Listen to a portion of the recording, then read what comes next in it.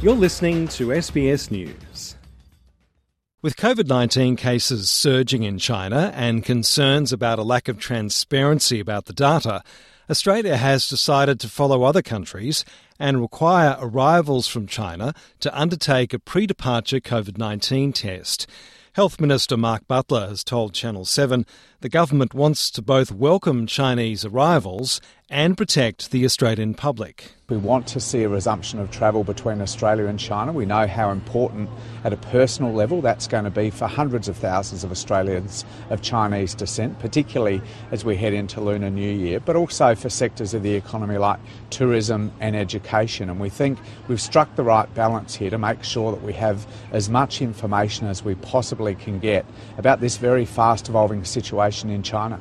The testing requirement comes into effect from Thursday, but epidemiologist Professor Adrian Esterman from the University of South Australia says Australia already has high COVID-19 case numbers, so the new measure won't make much difference from a public health perspective. In terms of new subvariants that might arise, there's no evidence at the moment that there are any new subvariants in China. Other countries are doing a lot of genetic testing and screening to check for any new subvariants coming from China.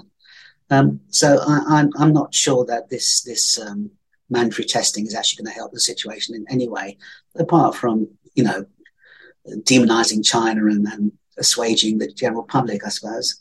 President of the Chinese-Australian Forum, Simon Chan, says while there are valid arguments against imposing the measure, he says he doesn't think the requirement is onerous. It's not unreasonable. We can always change it again later, to if things seem to be okay and so on. But it's not unreasonable at this point in time to take that precaution. The federal government is yet to decide on whether inbound travellers will need to take a PCR or a rapid antigen test. Adrian Esterman says PCR testing is superior. If you want to stop infected passengers from coming into Australia, then PCR testing is the only way to go. Rapid antigen tests are nowhere near sensitive enough. If someone is brewing an infection, but their viral load is still not very high, it's not going to come up as positive on a rapid antigen test.